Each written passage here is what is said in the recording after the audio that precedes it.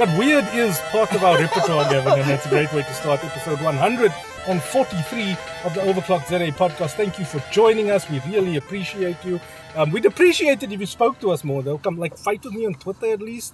And even more important, tell all your friends about how you've caught up the tech news of the week in a simple half-hour podcast. You know what products are hip and cool. You know what's coming down the tech pipeline. Never use the words hip and cool on this podcast again. I'm hip and cool for a 52-year-old, okay? In fact, I'm not even hip and cool for a 52-year-old. It's going to fall for sure. It's not going to fall. It's not going to fall. Okay. Yes, I am Lindsay Shooter's reluctant tech journalist. Thatopinionguy.co.za is where you find me on the internet. Sharpshooters is what I go as on the social medias, SHARPSCHUTTERS. And I'm joined as always by the editor of the continent's biggest consumer technology magazine, called Tech Magazine. His name is Gavin Dudley. Hello. Gavin Dudley. Hello, you know me. Gavin, we are both rugby watchers and supporters. It is the one thing. I actually got into a conversation with somebody because there we were on Friday night trying to watch some live TV on the Apple TV DStv app. Mm-hmm. So the Apple TV can only display on an HDMI TV, right? Okay, it only works with an HDMI. Oh well, it only has an HDMI connection. Yes, it doesn't have like a screen. So, I understand MultiChoice enforcing HDCP digital rights management on streaming. So you cannot cast your from Chromecast, a mobile device onto your TV. Yeah, you cannot cast live TV or certain catch-up things So I understand that on mobile devices. I understand, but on the Apple TV app, bro.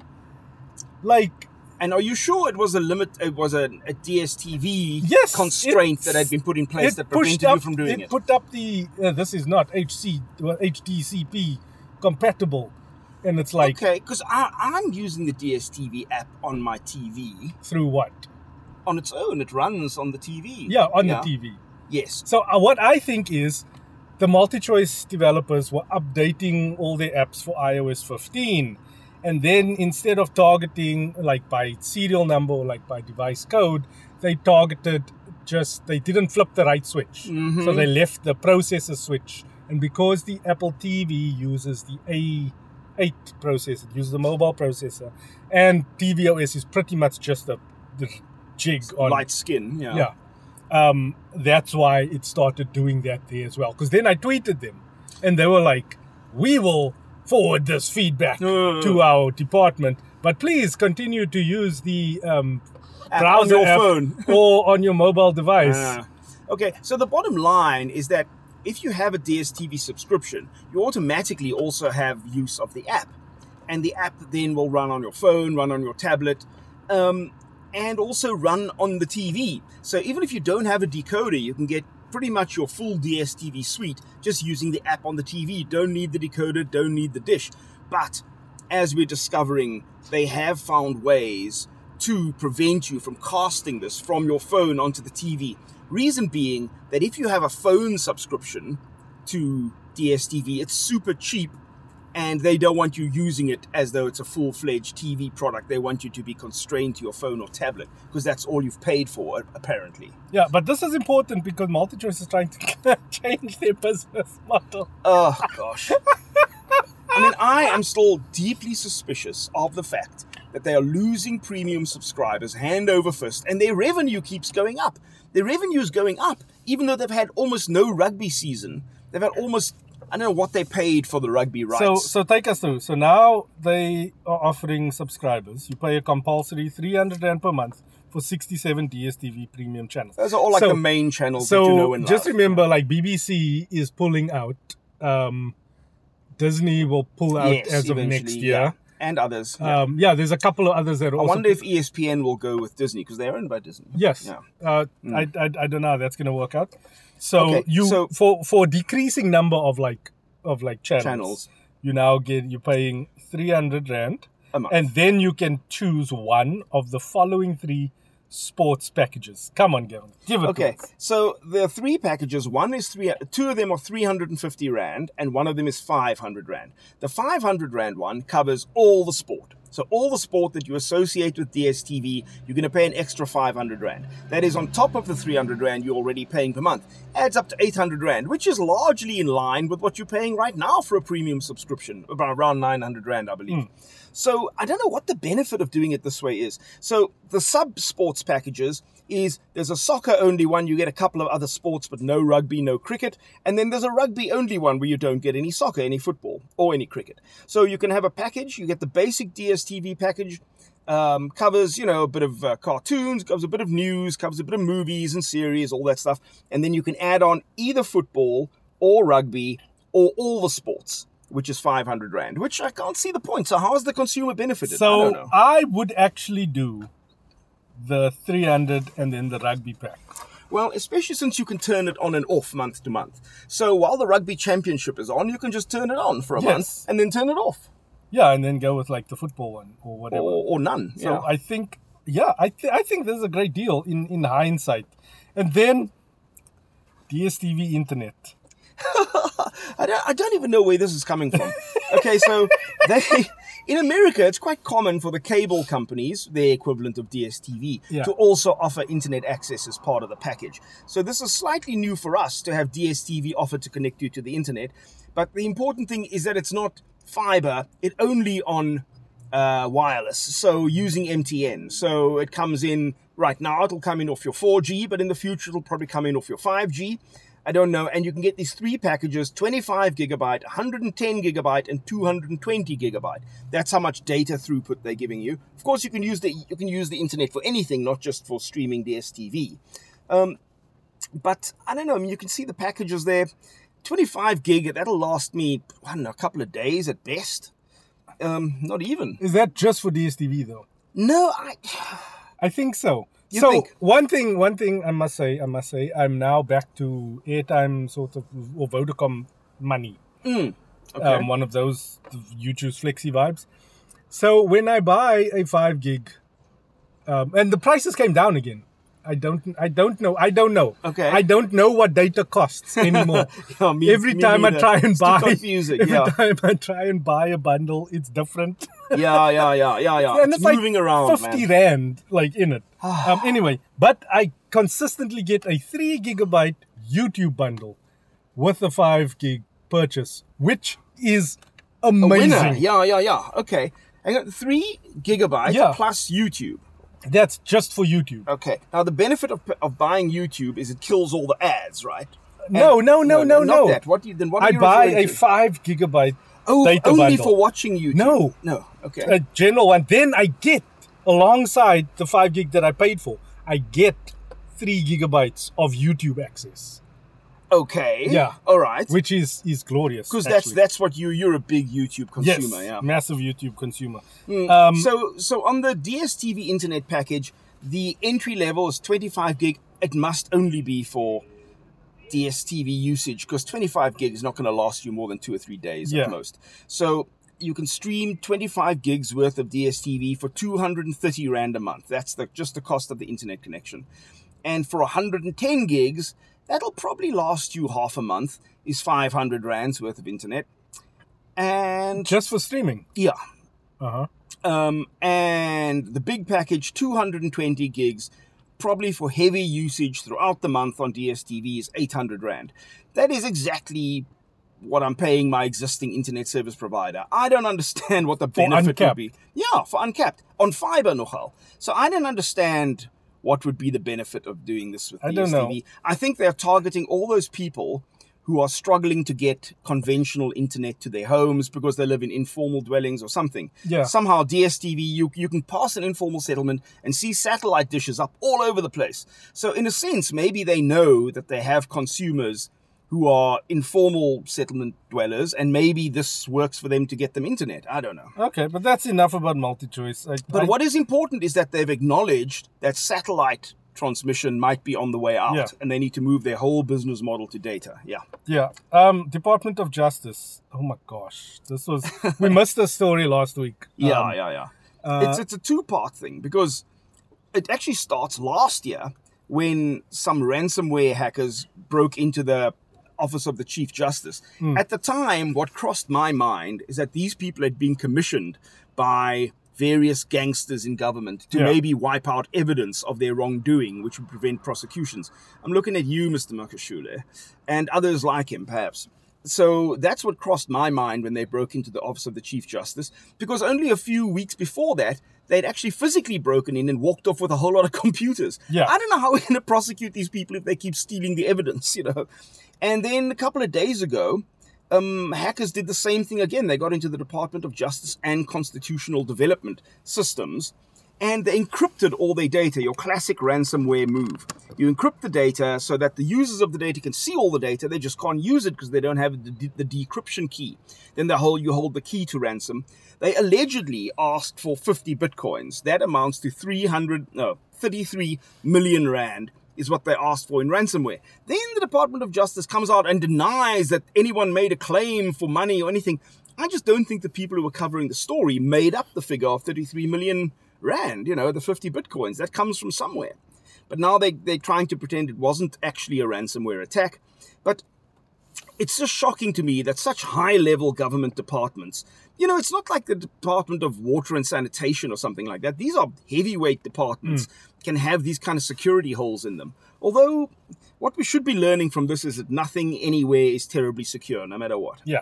And then they hit the South African National Space Agency as well. But according to their release, it was just publicly obtainable. So it was like white papers and stuff that they had published on. It was on an external server that they got a hold of. It was like 40 or 50 gigs worth of data that they had pulled, but apparently there was no like login credentials or anything. Like, it's a problem, man. Yeah, we need an overarching kind of strategy on this stuff across government, because right now, all these break-ins have been fairly benign. None of us have been affected. But somewhere down the line, they're going to encrypt something really huge, like maybe all the pensioners' data. And then the pensioners can't get paid out because somebody has locked up the systems. That will have a knock-on effect right through the country, the whole economy, everything. So, we're only a hop and a skip away from a more cataclysmic kind of ransomware attack, I think. Yeah. So now Telkom is selling off all of its stuff, because it's taking various pieces of its business public.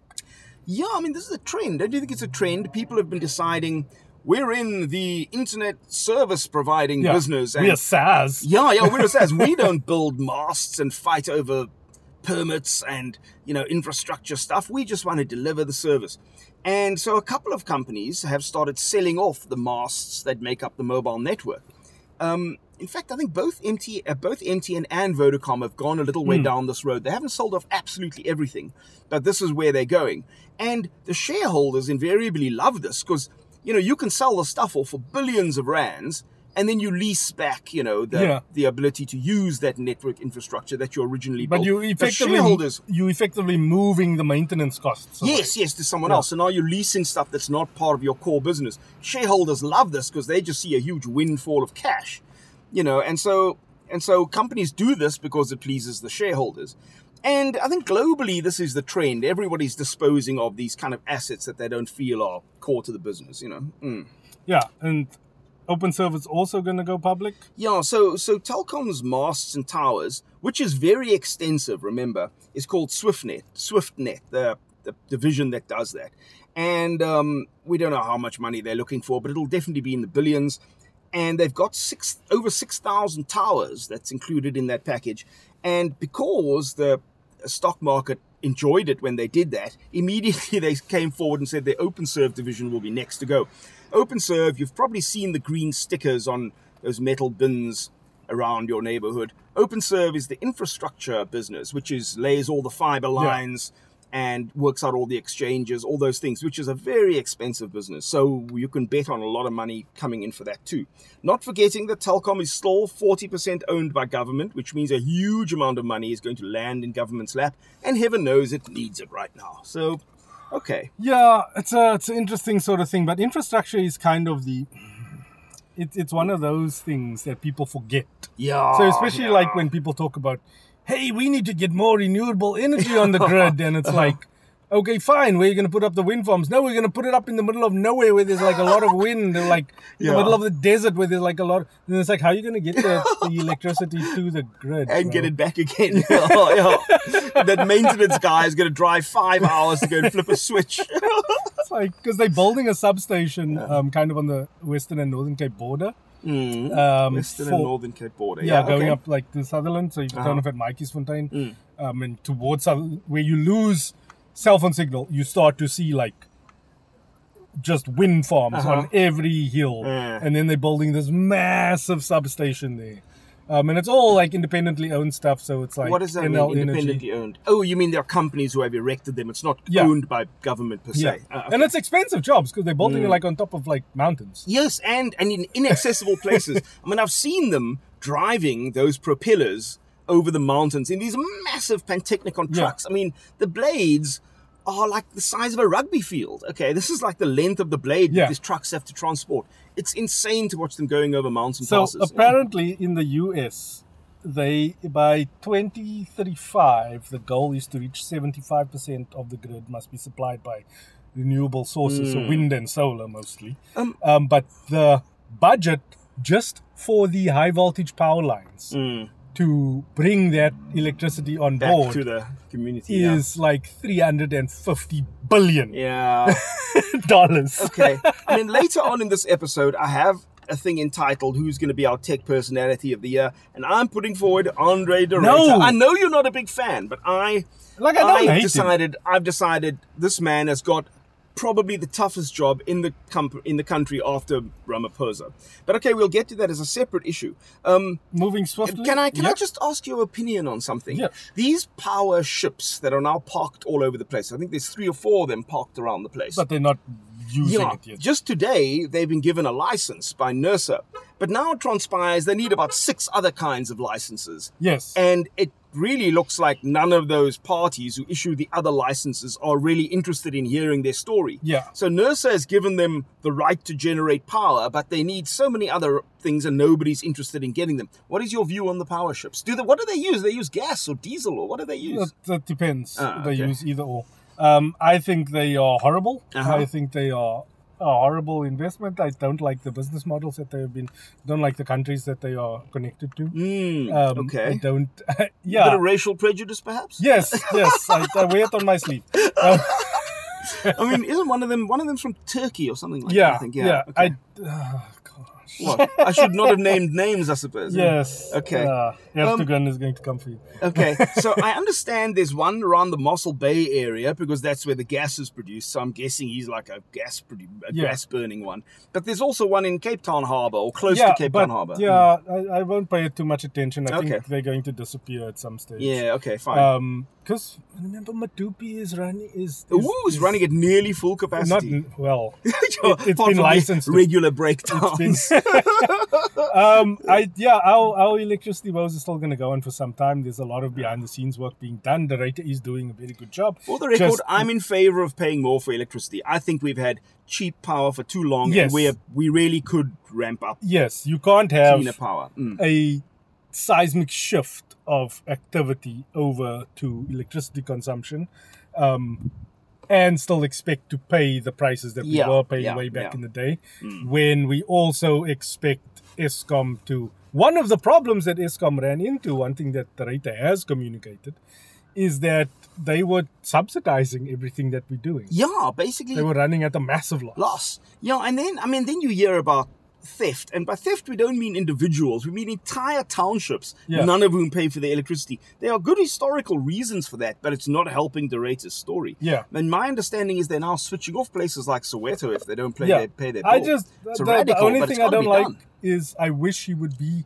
more transparent about some of the costs that are now being moved to consumers, how the carbon kind of governance laws affect Eskom now, and how they're trying to reduce they're just trying to loosen the noose. Well, it's interesting. I found him to be quite the opposite. I found him to be very forthcoming and very direct and very balanced and very eloquent in how he explains their position. Yeah, and he always answers all my questions. I don't think he's lying, but he's lying by omission with a lot of like, especially the carbon impacts sure of that company. I mean, he can't get away from that, though. I mean, before his time, they tripled down on these coal power stations. Yeah. You know? I mean, and that's what he's inherited. You know? And the country's going into like brownout status. You can see how he just needs the power to come back on and figure out the environmental stuff after, I reckon. Yeah.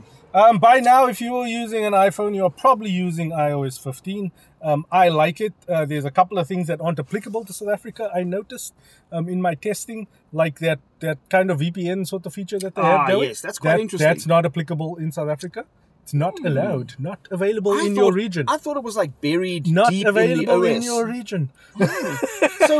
So when would you fire that up? Or I assumed it would just fire up automatically when you're doing certain kinds you have of to go tasks. into your settings and then you can set that. Okay. And I went digging for it. And then why would it not be applicable here? I don't understand. I think there's different laws in different countries. I think see. the network carriers are not too hot on Right. Okay. our intelligence agencies. Because you can use the VPN to hide the nature of your activities if you were a baddie. Yeah, it's not necessarily a VPN, but it works kind of like a VPN. Yeah, it works like a VPN. The other thing Hides that I your noticed, location. my wife's account, obviously she's running a work email.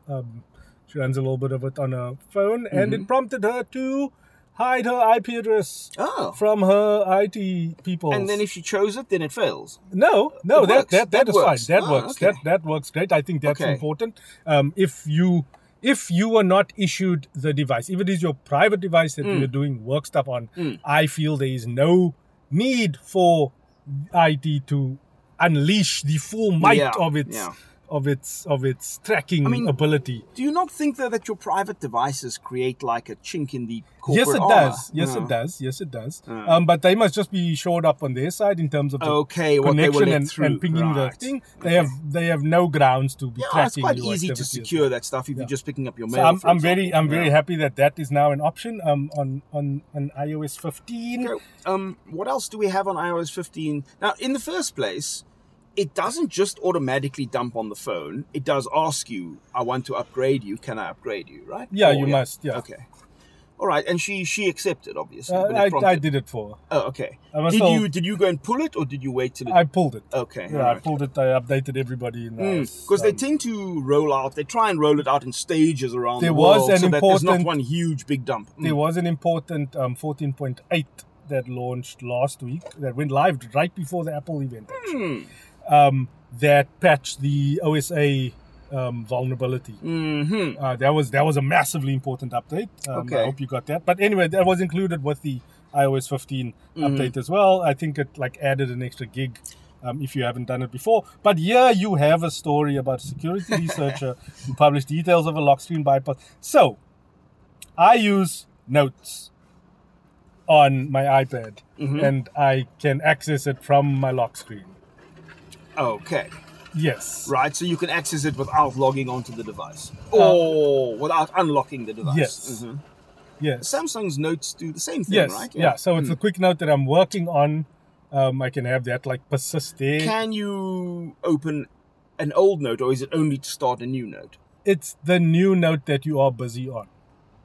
So I set mine for the day. So if I start a note, Yes. That's your note for the day. Yeah. Yeah. And then that will be the one that comes up every time. Okay, so the security vulnerability, this person managed to get access to these notes, which is one of the Apple embedded softwares on iPhone and tablet, and he managed to get access to the notes without unlocking the phone, and he's calling that a security breach. There are videos in how he did it, but he apparently uses something in Siri to make that happen. And the point of accessing the note is that people store a lot of confidential information in there, often their own passwords and stuff like that. So that's why he's calling it a security breach. But he's kind of got an axe to grind, because the first time he reported a similar kind of quirk in the system, he only got given 5,000 Rand by Apple as a bug bounty, what they call bug bounty.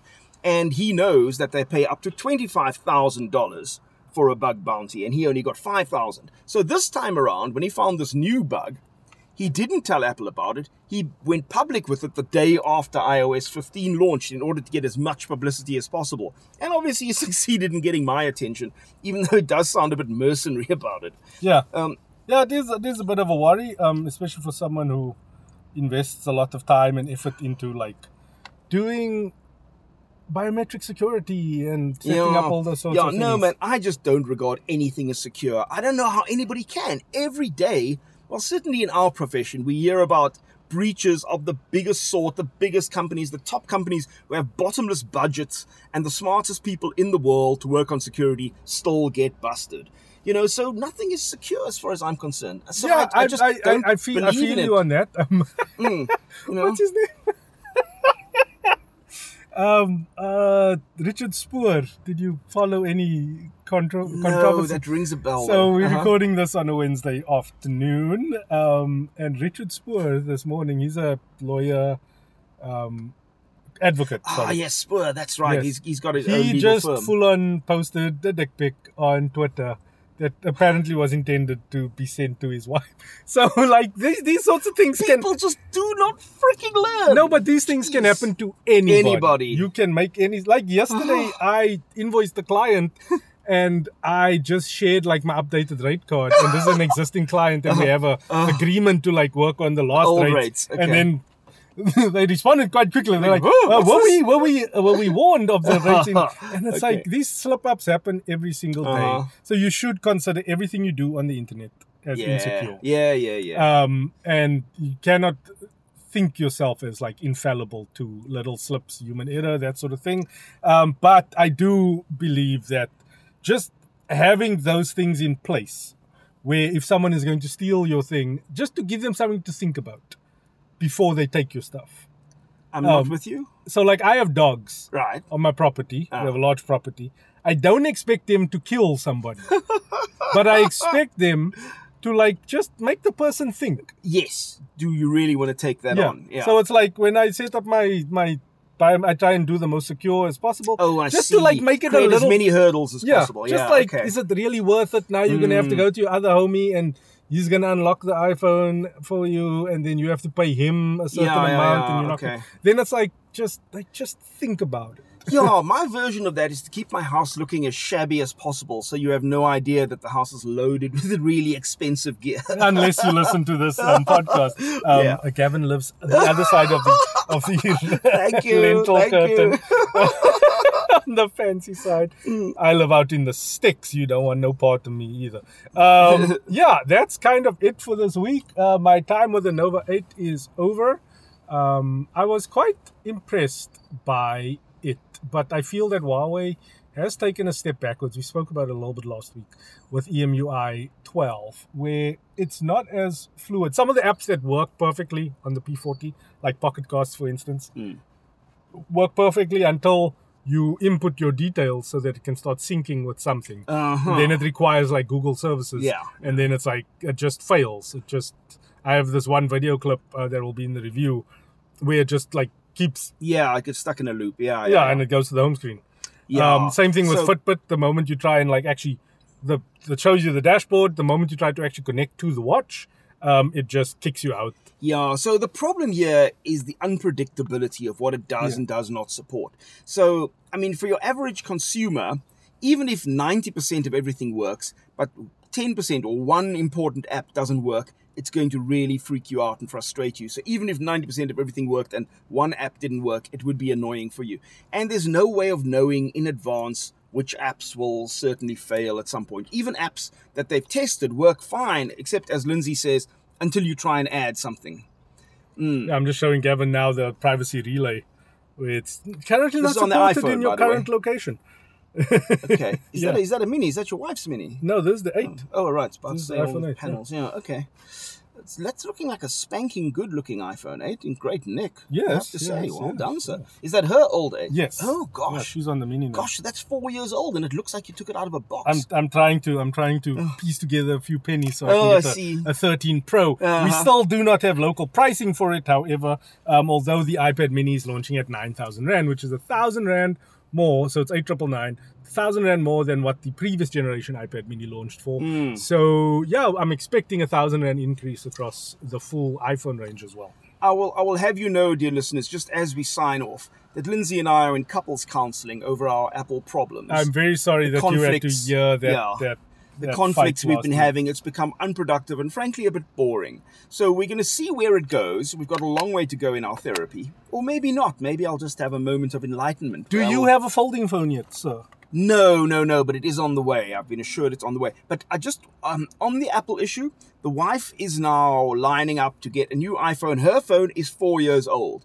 Amazing 4-year-old phone that is still keeping up is very impressive. That's an She's also iPhone on 8. an 8, yeah. So she's on an iPhone 8. It's 4 years old and is still doing the business. She wants to get a new phone. The best deal she can get is nearly 800 Rand over 3 years. Okay, 800 Rand a month covers my phone bill, both my children's phone bills, and all my streaming services. You don't have a device in your phone bill, though. No, I don't. That's okay, but that's just, let's say, she shouldn't either. She's had a phone for 4 years, So she's also, so for 800 Rand a month on her new iPhone, which is not bad value. It's excellent for what you're getting for the price. It's just such a lot of money anyway. So for that, I'm paying my phone bill, both my kids' phone bills, and all my streaming services. I have like 5 or 6 of them. I can't remember. All for the 800 Rand she's paying just on her iPhone. But she's so that's paying like a very device difficult. fee, so it's not the apples to apples comparison. Of the 800 Rand she's paying, 400 Rand is probably more, probably 500 or 600 Rand is the going actual towards phone the- that she's paying yeah. over 3 years. I would much rather just take outrageous. the money out of my bond and buy the phone. Buy the phone for cash, absolutely. Yeah, or But out of your who credit has card or 15,000 something. Rand cash lying around? I mean, Take it out your bond, man. Access your bond. yeah, we use that to pay our university fees. Yeah, You know, but I don't know. mean, if you're going to pay it off over like 3 years, Yeah. you're over This is what much far better. I'm trying to far convince better her. interesting Yeah, interest because rates. at that rate you end up paying off the phone like nearly 3 times. Yeah. At the rate that. Yeah, the I cell only got company is the charging. deal that I got because I literally told them, guys, I am going to leave Vodacom. If I put this phone down, I will no longer be a customer. Which I'm sure was a hollow threat because you had a pretty good No, deal with I them was all done. along. I was done with him. I was okay. 100% But wasn't convinced. she getting a whopping load of data for a Yes, nominal she fee? still does. Oh, okay, so then what's But the problem? we took the iPhone on the contract because, Okay. and then I went with one of the 3-year contracts as well because she had this phone for 4 years. Yeah, and I'm looking at it now. It looks like it's just taken out the box, guys. Brand spanking new. The wife as well. Because the phone costs so much money, you look after it super carefully. You put it in the best cover you can, and it comes out looking shining at the end. Anyway, All right, we're done. That's my story for the week. There's a lot of stuff going up this week as well. Just one final point before I sign off. Thatopinionguy.co.za is where you'll find everything. But there is a WhatsApp clickbait story going around, not tech journalism's finest day, where they're like, your iPhone 6 and iPhone S, original and your iPhone WhatsApp's SE gonna fail. will no longer be thingied with WhatsApp and your whatever Android phone. And it's like, guys, Give us a definitive word. the phone was launched with iOS 10. So iOS 10 and older. And Android 4.1 and older. And KaiOS 5.2.1 and older will no longer be supported. So it's not about the phone per se, it's about the operating system in the first So place. the 6S and the original SE launched with iOS 10, but they have since been updated Like even 4 or to 5 iOS times. 15. Yeah. Currently, those are the oldest devices you can run iOS So 15. even on. if you just upgraded your iPhone beyond the iOS iOS 10 operating system The it came launch- with, it automatically will then go on yes, supporting WhatsApp. and it will be compatible. So remember, with it's the not WhatsApp about the update. phone, it's about the version of the operating system you're running. So you've And got to like look into that first. The headline was on Bloomberg, on New York Times, in every single South African tech publication. Shame on you! Yes.